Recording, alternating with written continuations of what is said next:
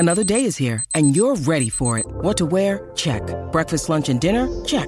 Planning for what's next and how to save for it? That's where Bank of America can help. For your financial to-dos, Bank of America has experts ready to help get you closer to your goals. Get started at one of our local financial centers or 24/7 in our mobile banking app. Find a location near you at bankofamerica.com/talktous. What would you like the power to do? Mobile banking requires downloading the app and is only available for select devices. Message and data rates may apply. Bank of America N.A., member FDIC. When you need mealtime inspiration, it's worth shopping Kroger, where you'll find over 30,000 mouth-watering choices that excite your inner foodie. And no matter what tasty choice you make, you'll enjoy our everyday low prices, plus extra ways to save, like digital coupons worth over $600 each week. You can also save up to $1 off per gallon at the pump with fuel points. More savings and more inspiring flavors make shopping Kroger worth it every time. Kroger, fresh for everyone. Fuel restrictions apply.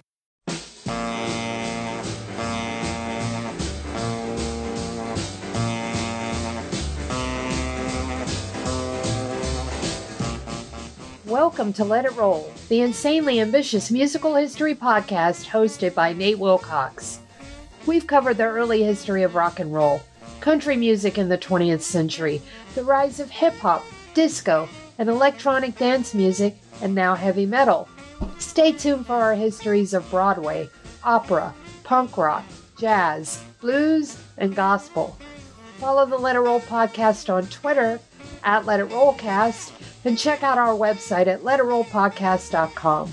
Let It Roll is a Pantheon podcast, and you can listen to more great podcasts at www.pantheonpodcasts.com.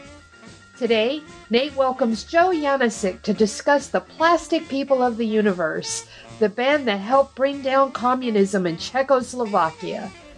Email us at letitrollpodcast@gmail.com. Pop in those earbuds and enjoy.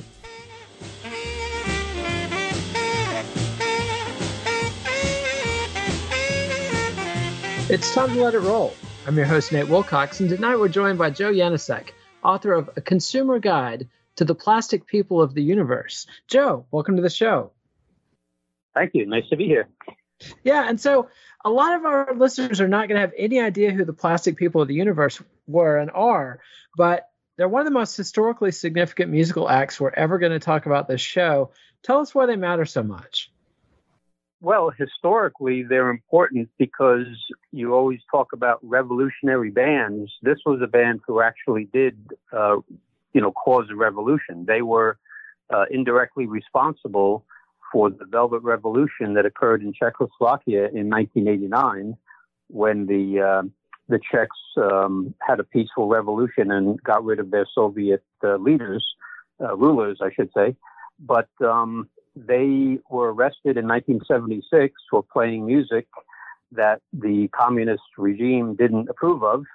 And as a result of that, they were thrown in jail, and a movement began supporting them. And that movement morphed into the generation of something called Charter 77, which was a human rights manifesto. And from Charter 77, that in time became the genesis for the Velvet Revolution. So ultimately, they were responsible for changing the history of their country. Yeah, and they I don't know that they inspired Václav Havel, but they were part of that process. Resulted in Václav Havel becoming the first democratically elected president of Czechoslovakia in that Velvet Revolution. And then musically, I think they kind of negotiated a peace treaty between Frank Zappa and Lou Reed, because their biggest influences were the Velvet Underground and Frank Zappa, who had hated each other throughout the 60s and 70s. And then suddenly around this time, they start saying nice things. Do you have any insight on that? Well, that's a great point. I never thought about it as a peace treaty, but you're right. I mean, Zappa and Reed were two very different musical identities. And these were the two figures that the Plastic People chose as their main influences musically. And they mixed it in with free jazz, psychedelia, and European classical music. And they came up with a wildly original sound. And if once you hear that band, the Plastic People of the Universe, you never heard anything like it, because it's a truly original sound, a really cool sound. Yeah, there's no doubt about that, and I've really enjoyed the book as a roadmap to their discography. And tell us about their discography and why it's so complicated and tricky, because they couldn't record in their heyday in a normal way. Yes, they hung out with a very artistic community, so they did have always people, with them, making movies of films of their performances and recording them. And but due to the situation in Czechoslovakia, their music had to be passed around underground, with they called it Magnasdat recordings. Secret underground, unauthorized recordings, and the lyrics were passed around through Samizdat magazines, so they couldn't release official albums. And their first album, quote unquote album, that came out, Egon Bondy's Happy Hearts Club Band, was created because tapes that they had made secretly in Czechoslovakia in the early 70s were smuggled out of the country and released in Europe by expatriates who were living there at the time. So, and even throughout the 80s, they recorded other albums secretly, but they didn't see the light of day until years later. And even the live stuff that they recorded, a lot of it was recorded, and thankfully it was, it survived. But a lot of pictures, and especially the movies that were made of their performances, were unfortunately confiscated by the regime in the late 70s. And you got a couple of great quotes, and I probably should have started with this. You describe them as dissidents against their will.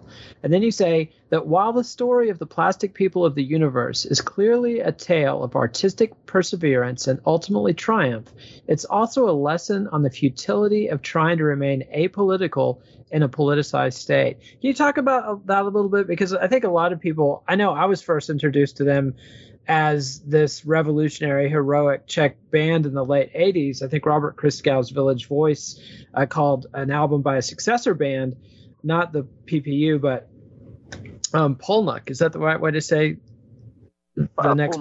Yeah. Yeah. They're live at Public School 221, I want to say, album of the year in 1989. And that definitely got my attention, a lot of other people's attention.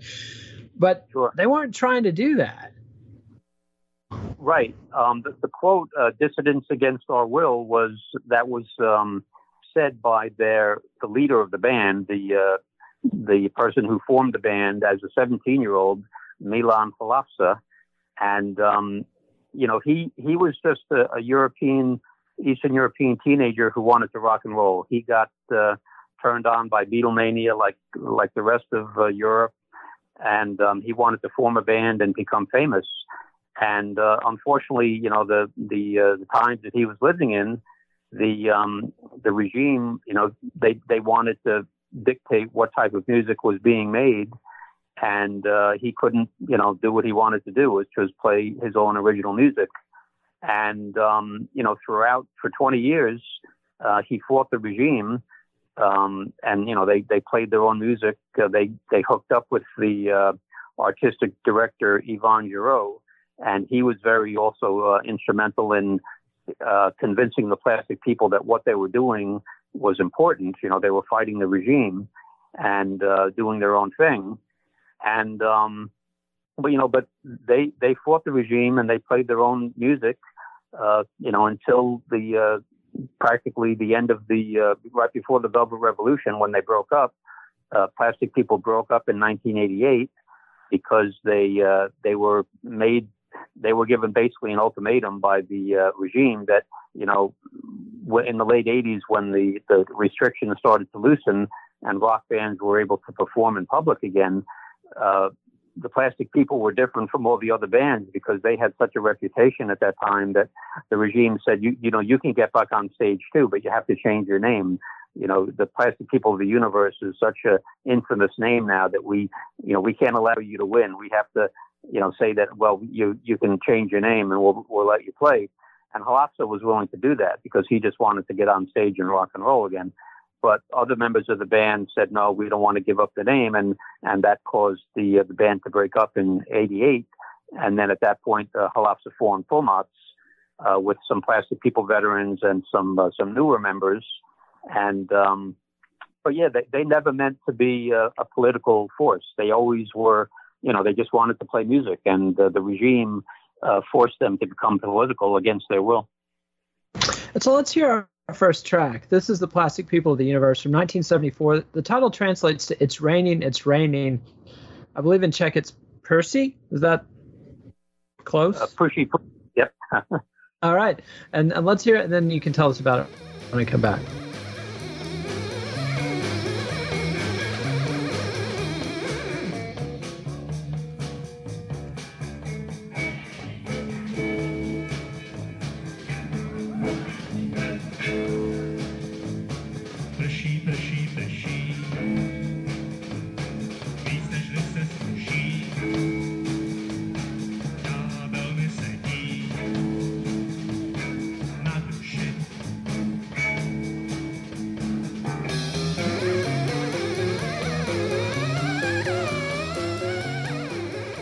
And that was the Plastic People of the Universe with their song It's Raining, It's Raining from 1974. Tell us about that one. Why did you pick it, and what's it represent in their history? Well, I just think it's one of their most accessible songs. It's got a good chugging rhythm, like a jam song. And, any song you listen to for them, they have such a wide variety of styles. But I like that one.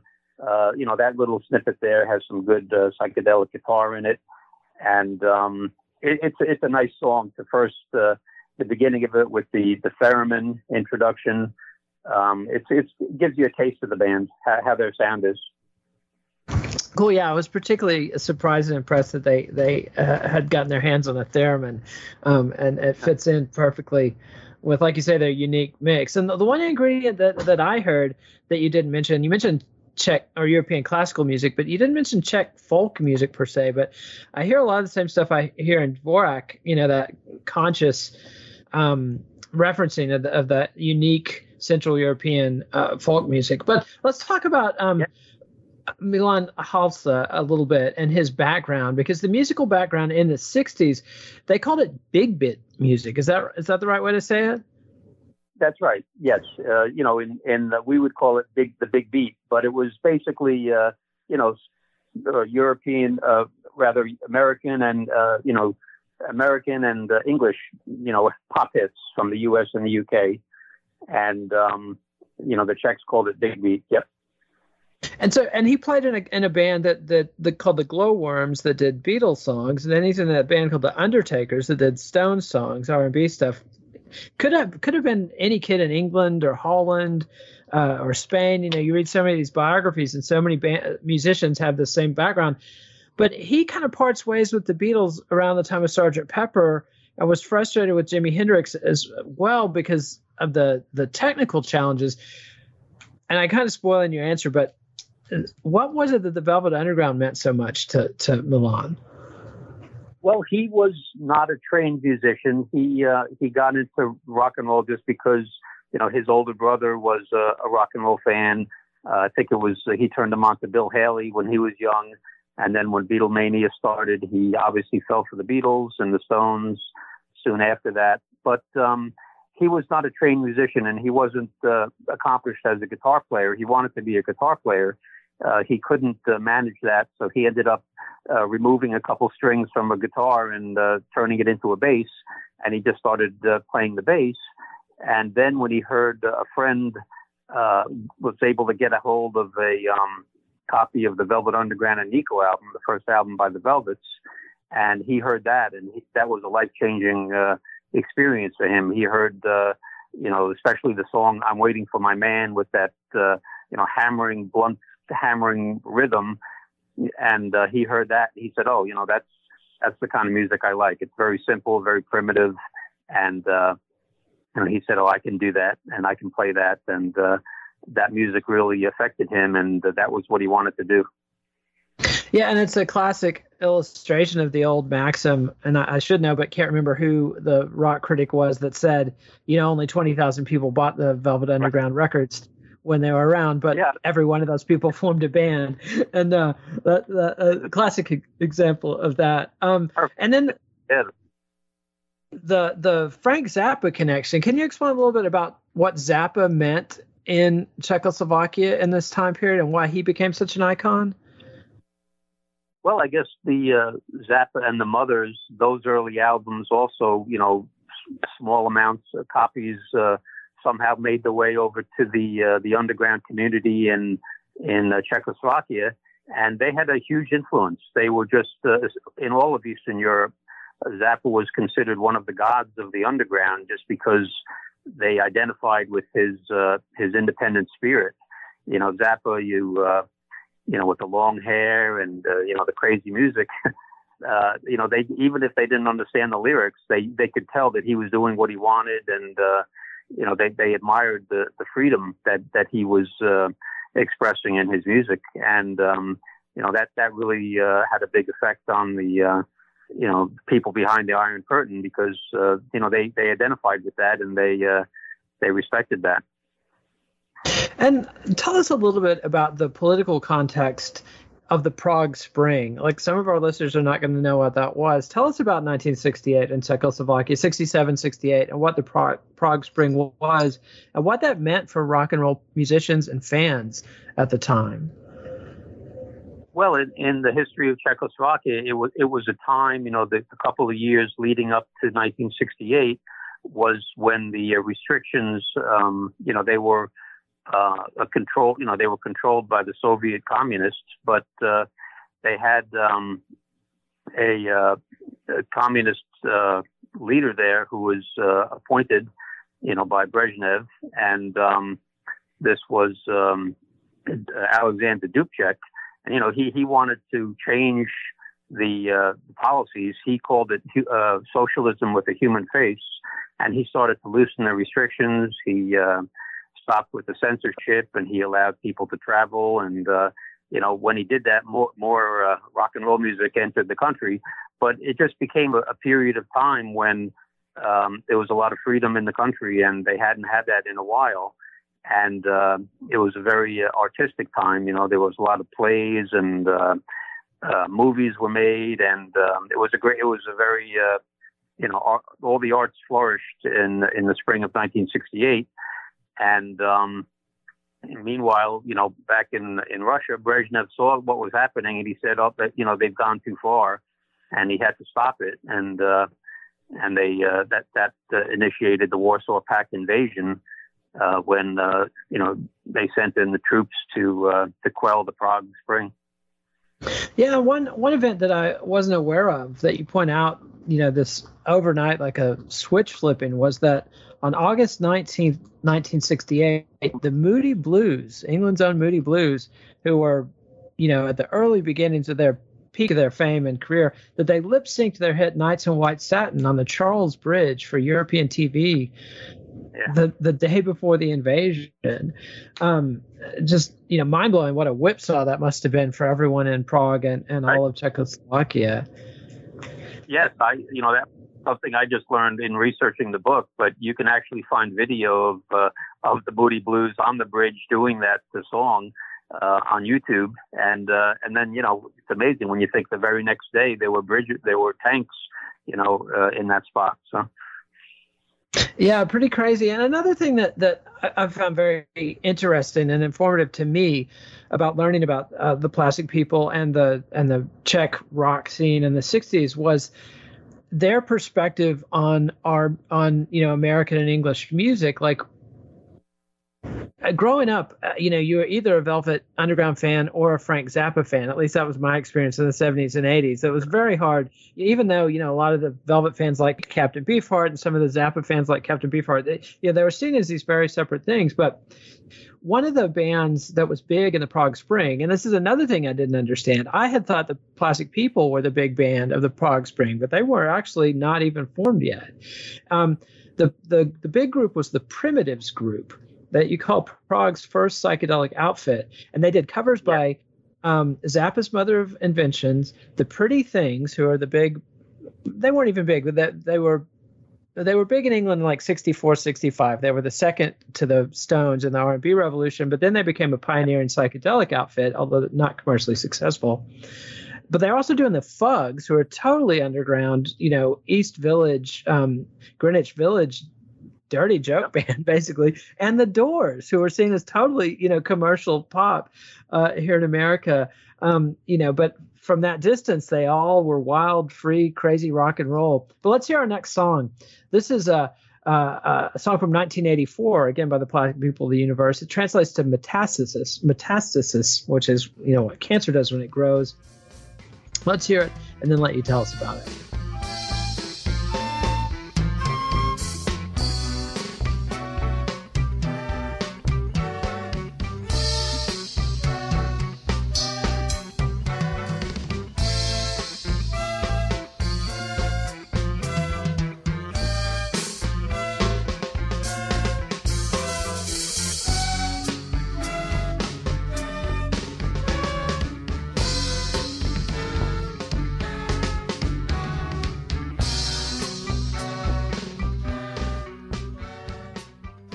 And that was the Plastic People of the Universe from 1984. Their song Metastasis, an English word I can't pronounce, but the Czech word is metastasize, which means uncontrollable cancerous growth. Why'd you pick that one, and what's it represent in their discography? Well, that song actually ended up turning into another song on their Beef Slaughter album, but the original, the backing track, which is I think they say metastasis, or I don't know if it's metastasized, but however it translates from metastase, which is the Czech, but that's actually the demo version of the song that appeared later on Beef Slaughter. I just like the music. It's got some great drumming, and it goes on for I think it's a 7-minute track. We just heard the first 15 seconds, but it builds and builds and builds, and the drumming is great. It's got some horns, and then there's a great saxophone solo at the end. So it's just a nice song, and I always like that one. Cool. And so the Soviet invasion happens, puts a brutal end to the Prague Spring, and this is when Plastic People of the Universe forms. Tell us about the original formation of the band, what Milan was going for, what kind of songs they were playing, and what kind of lineup they had. Well, he formed it just a few weeks after the Warsaw Pact invasion, and again, he was 17 years old at the time. He got a schoolmate of his to play guitar. He played the bass. They got a young drummer to join them, and then a lead singer.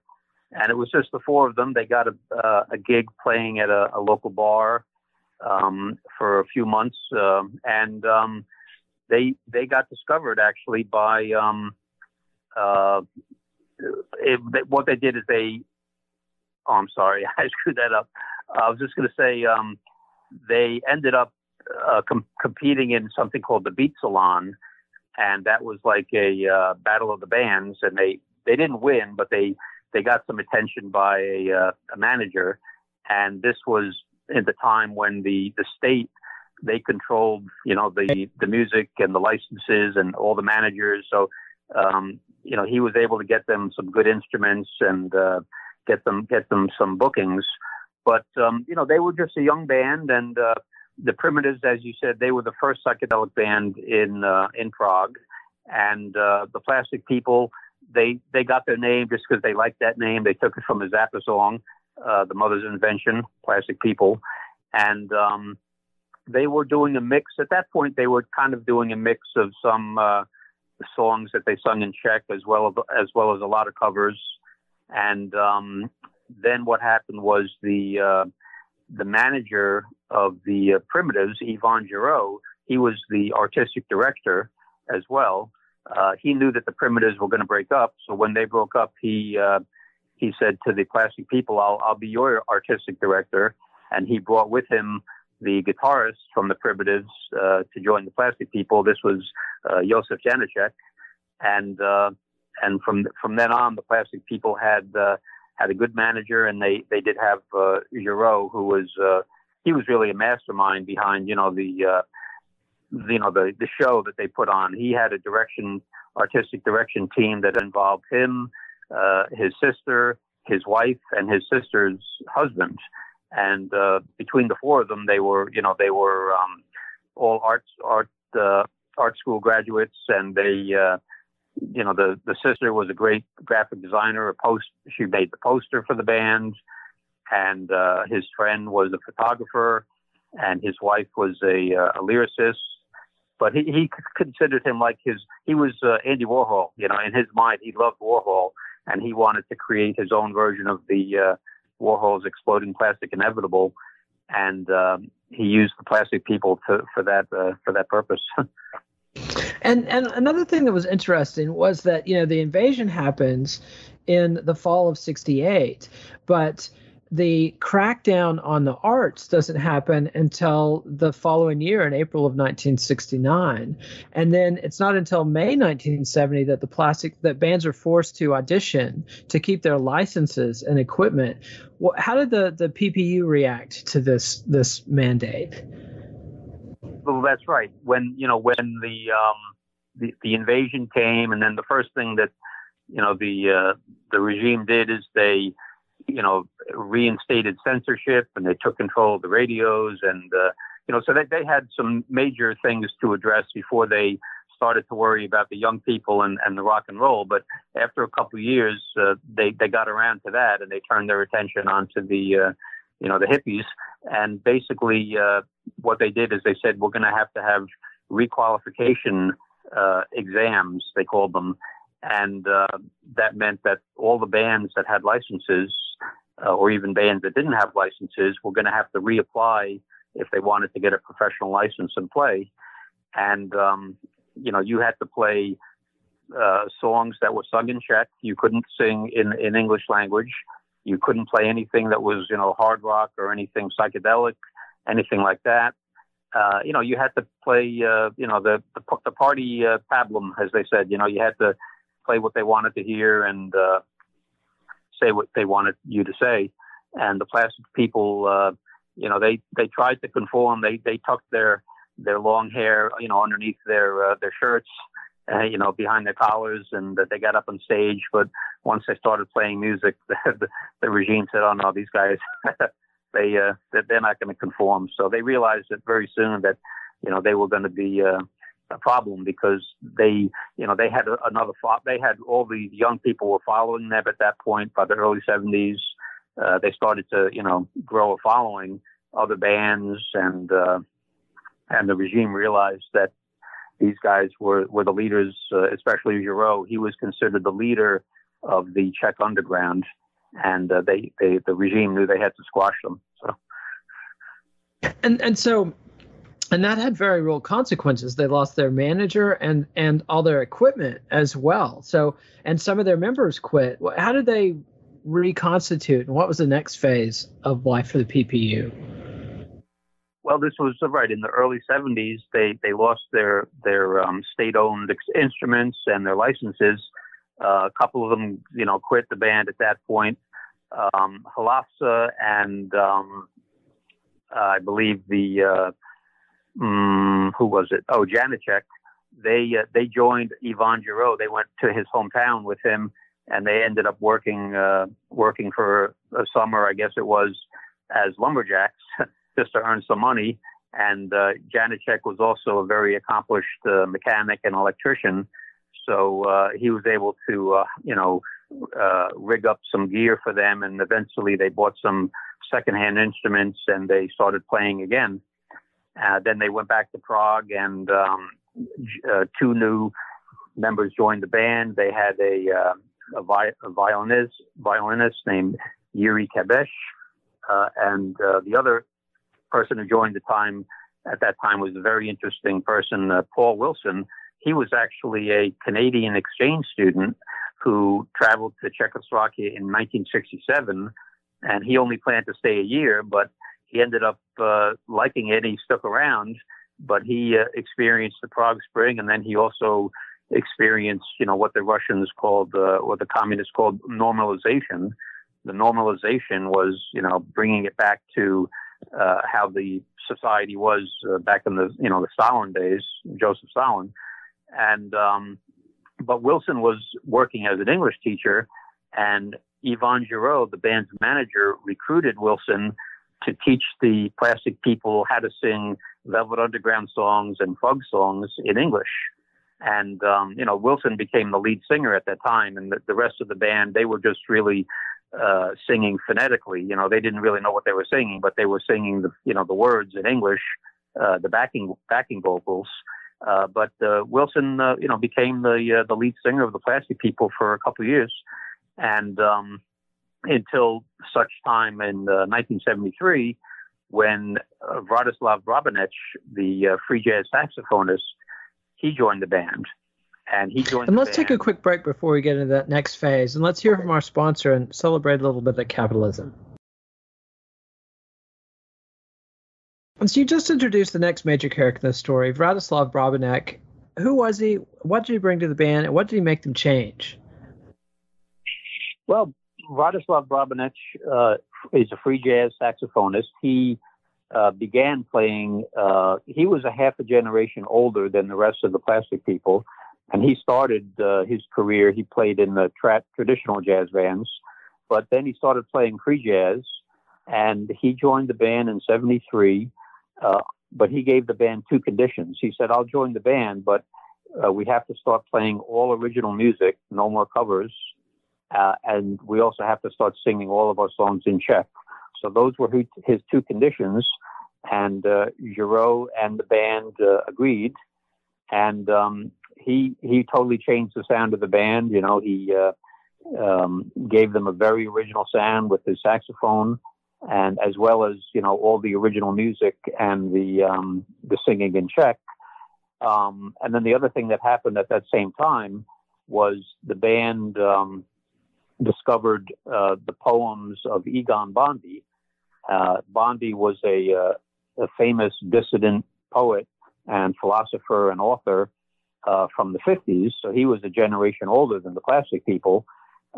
He was the first one in Czechoslovakia to create a samizdat magazine, underground magazine, in 1950. And he actually, it's a funny story how he met the band.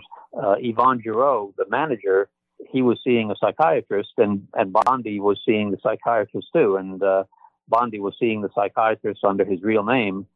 And I think it was Zdeněk Pfizer. But when Giraud realized that Pfizer was actually the infamous Egon Bondy, he met him and told them about the Plastic People. Bondy came to a Plastic People concert. He loved the music, but he suggested to the band, I think the audience would like my words better, and the band agreed. They started to use his poems as the lyrics for their new songs. And Halassa was the one who composed all of the music for the band, and he wrote about it later. He said, I would just read a Bondy poem, and based on how it made me feel, that's how I would write the music accordingly. And it was a totally original sound that they came up with to accompany Bondy's words. And adding those two elements to the band, I mean, it's like they dramatically increase their cultural power in a way with that, but that immediately brings down the hammer from the authorities. Tell us about some of the legal problems and harassment that they faced from the secret police in this period. Well, yes, that's true. I mean, Bondy, he'd been on the regime's list of people they got to watch out for a long time. And, when they found out that he was, now hanging out with the Plastic People, it did give, more credence to the Plastic People, and it made them even more dangerous in the eyes of the regime. But the band, they were forced underground in like 73 or so, and they couldn't play any gigs anywhere without the gig being raided or by the police or stopped before they started. And the big event that happened then was, sometimes the way that the band would get around it is that the Czech law allowed couples rather, to pick their own music for weddings. So when they were going to get married, they could pick their own band. And that was one way the Plastic People were actually able to play legally. And a lot of people in the Plastic People circle, all their friends, they'd get married 2 or 3 times just so they would have an excuse to have a concert. But what happened was it was Yvonne Giraud's wedding, his celebration, where he started to call arranged concerts, and he would call them festivals of the second culture. So that's what Giraud himself wrote a very famous manifesto, identifying what he called the second culture, which was a separate culture from the culture of the regime, independent of that. And he created, his wedding celebration. He designated that as the second festival of the second culture. And at that time, they had it was recorded, the audio was recorded, the video ended up being confiscated. But following that concert in 1976, the regime rounded up all the Plastic People, other musicians, a total of 22 people in the underground were rounded up and thrown in jail. Many of them were released after, a few months, but some of them did serious jail time. And this was the event that ended up gaining a lot of attention for the Plastic People. And that's when Václav Havel, the dissident playwright, other intellectual leaders of the dissident community in Czechoslovakia, they rallied around the Plastic People. They couldn't believe that people would get thrown in jail just for playing music. And, Havel, with his international ties to, people around the world, he was able to garner a lot of attention to the Plastic People. And, that was 1977 or so. They became somewhat of a cause célèbre, their situation. And let's go ahead and hear our next track before the story continues. And this is Mladí holky, which translates to Young Girls, from 1985.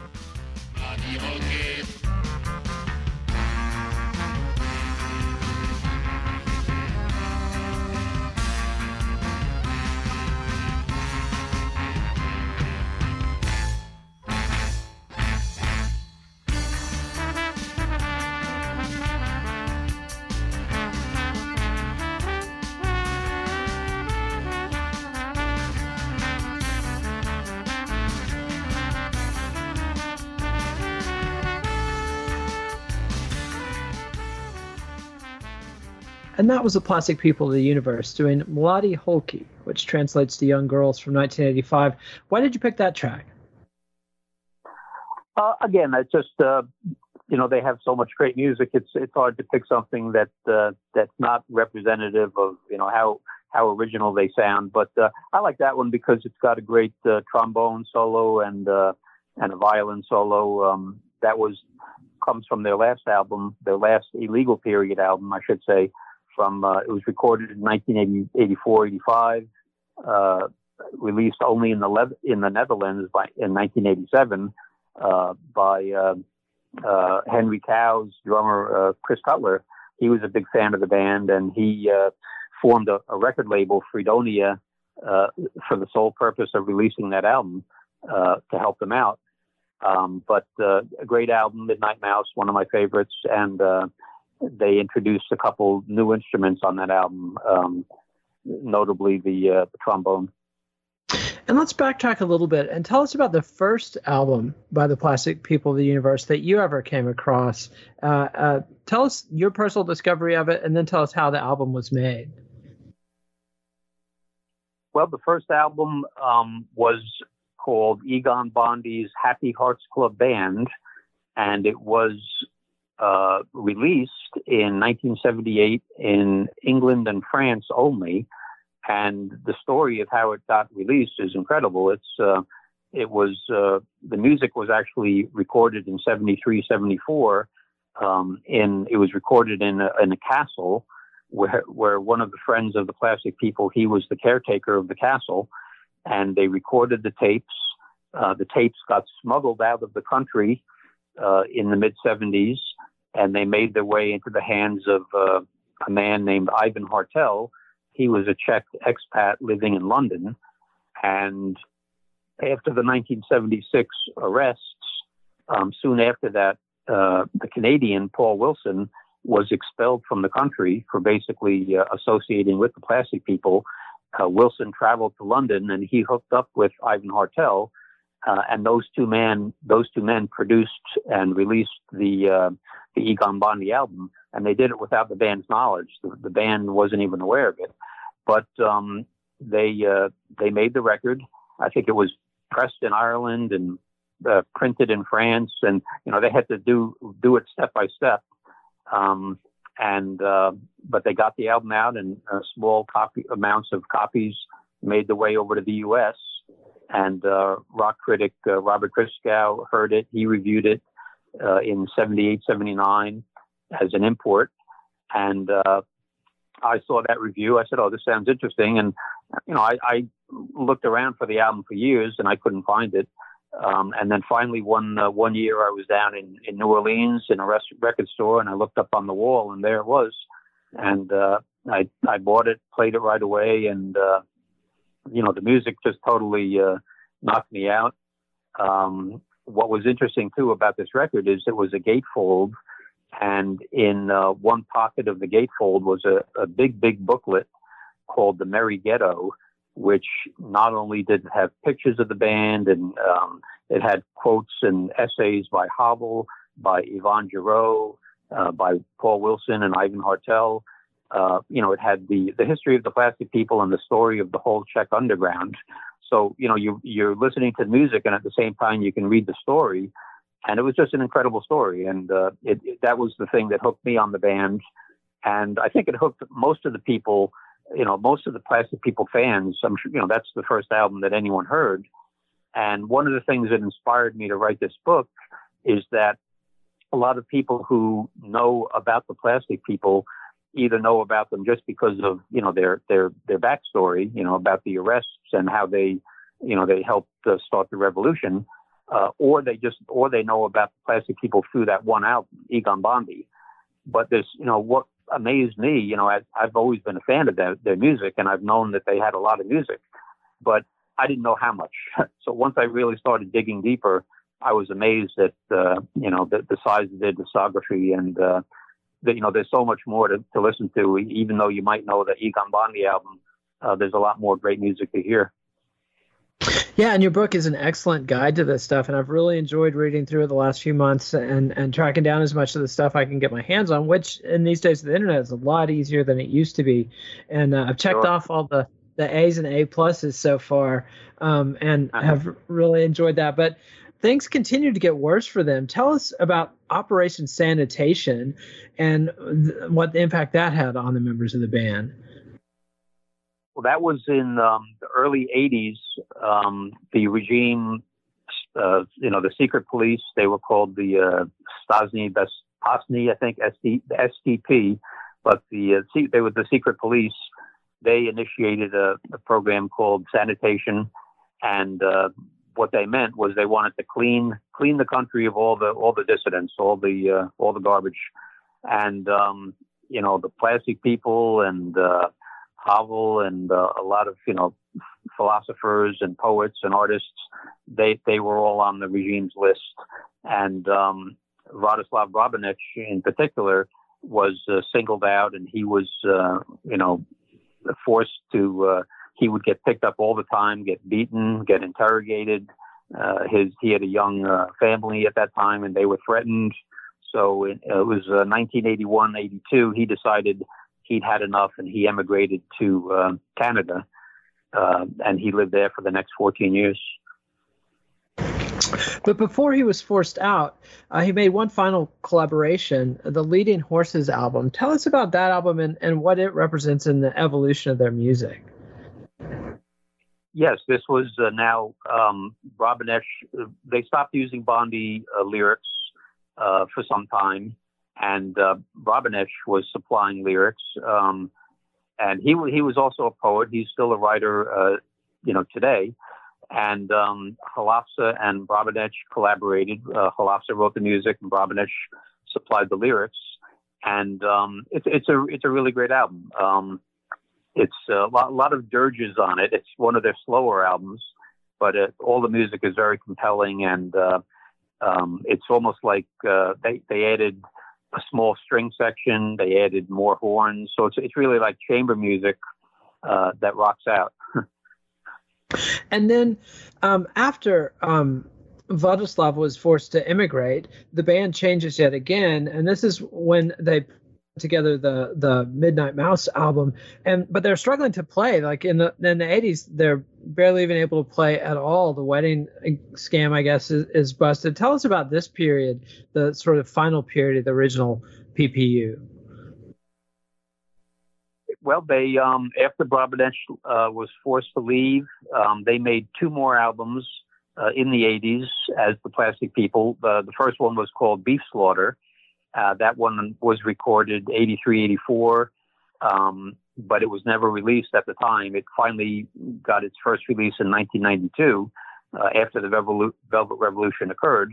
But that was an album, a full album that they made, and it was passed around, in underground circles on tape, but it never came out. Great album.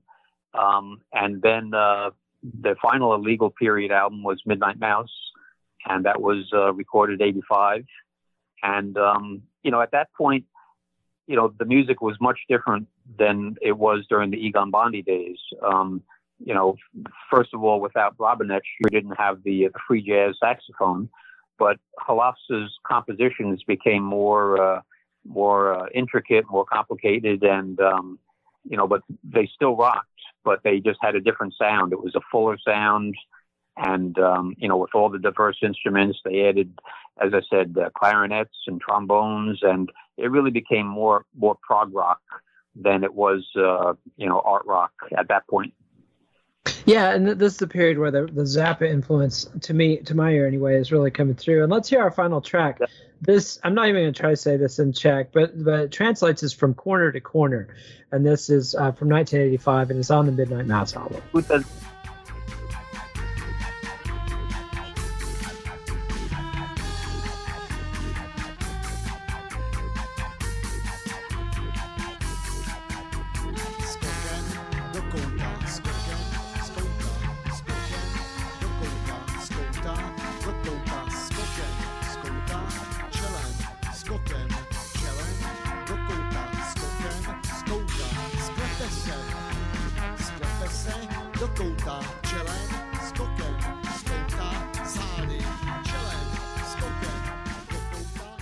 And that was the Plastic People of the Universe, their track From Corner to Corner from 1985 on the Midnight Mouse album. Why'd you pick that one? I love that song.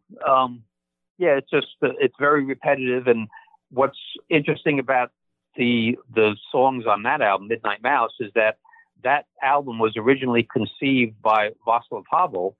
It was supposed to be a collaboration between a famous Czech pop singer, Marta Kubisova.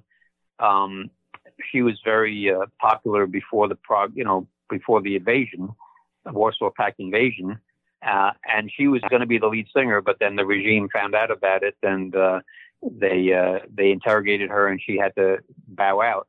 But all the poems, all the songs on that album were they're taken from lyrics of poets that Havel admired. So he supplied all the lyrics of that album. Yeah, and I mean, amazing cultural collaboration. And so now we're coming to the period, and you kind of talked about this earlier, where the Soviet, Poland's already kind of had their revolutionary period. Gorbachev is in power, and things are just loosening up. And like you said, this, ironically enough, is breaks up the band because, other people are allowed to play again, but the Plastic People name is too much, so the band breaks up. Tell us about Halafza's next band and how they managed to cross the Atlantic and play in America. Yes. So in 1988, the Plastics broke up because they couldn't agree on whether to change their name or not. And Hlafsa formed Pulmots. And joining him in that band was Josef Janacek and Jiří Kabeš. They were two original Plastic People veterans. And then also four younger members, including Hlafsa's sister-in-law. And she was an operatically trained singer. And she, if you hear her, she sounds very much like Nico, very icy, cold sound, but a great singer. And they had amazing guitar players in Pulmots. They went through 3 guitar players in 3 years, but each one of them was fantastic. And they had a cello as well as a great drummer. But they were just a truly great band, Pulmots. And they ended up doing their first tour in the spring of 1989 in America. Just by getting tourist visas, they were able to get tourist visas, and they did a 7-city tour of the U.S. at that time. And that, as you said, that's when critic Robert Christgau heard the band perform at PS 122 in New York City on April 24th, and he named that a concert of that recording his favorite recording of the year, 1989. And the rest is history. To bail you out on that, and so around this time, the Czech Communist government falls. The Velvet Revolution happens. Václav Havel is elected democratically as the president. What happens then with the PPU and vis-a-vis Havel and did they live happily ever after? What did they reunion? What happened? Well, after the Velvet Revolution, Ivan Giraud was released from prison. He had spent like 8 years of the 2 decades of Soviet normalization. He'd spent half of that time behind bars, but he became free. He got involved in the punk rock scene. Hlafsa, Pulmots broke up in 1993 for the first time. They ended up reuniting years later, but they broke up in 93 because the singer got pregnant and she wanted to raise her family. And Hlafsa ended up joining a band called Fiction, which was more of a pop rock, like a dream pop band, very different from Plastic People. But he became a star for the first time in his career, which is something that he always wanted. He had met Zappa and Reed, who had both traveled to Prague in 1990, and these are two of his heroes. So he had an incredible couple of years, and then he became a pop star for a few years. But at that point, everyone thought the Plastic People story was over, including me, because I wrote an article about them in 1996 for my friend's website, Perfect Sound Forever. And, at that point, I thought the story was over. But then what happened was in 1997, President Havel asked the band, he didn't really ask them, he kind of told them, you have to reunite to celebrate the 20th anniversary of Charter 77, which they were responsible for, and which was responsible for the Velvet Revolution. And the band got back together. Brabenec flew in from Canada, and they performed at the Prague Castle, where the communists had conspired against them just months earlier. The Plastic People got on stage, and they played for Havel and his new cabinet, and the band loved it, being back together. And Brabenec ended up moving back to Czechoslovakia, and the band began to tour again. And they toured for a few years until Hlafsa sadly died at the age of 50, I believe, in 2001. And after his death, the band hired, two other members joined the band, and they continued on. And incredibly, they continued on until 2016, when they broke off into 2 separate factions. Plastic People of the Universe, and then they had another band called PPU New Generation. And only recently have they really stopped playing completely. But they had a long career, 50 years. So. Yeah, incredible story. My guest has been Joe Yanosik. The book is A Consumer Guide to the Plastic People of the Universe. And Joe, I just want to thank you for putting this information together and getting this out there, because this is a story I'd heard, details, but you really get in there and you prioritize the art and give us a great discography of the band and a great guide to actually listen to the music of this band that people have been hearing about for so long. It's been pretty impenetrable, but great stuff, and thanks again. Thank you very much. It was a pleasure.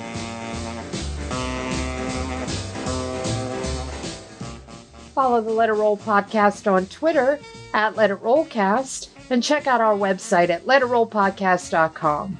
Thursday, Nate welcomes director Jeff Kaufman to discuss his film Savoy King, Chick Webb and the Music That Changed America. Let It Roll is a Pantheon podcast, and you can listen to more great podcasts at www.pantheonpodcasts.com.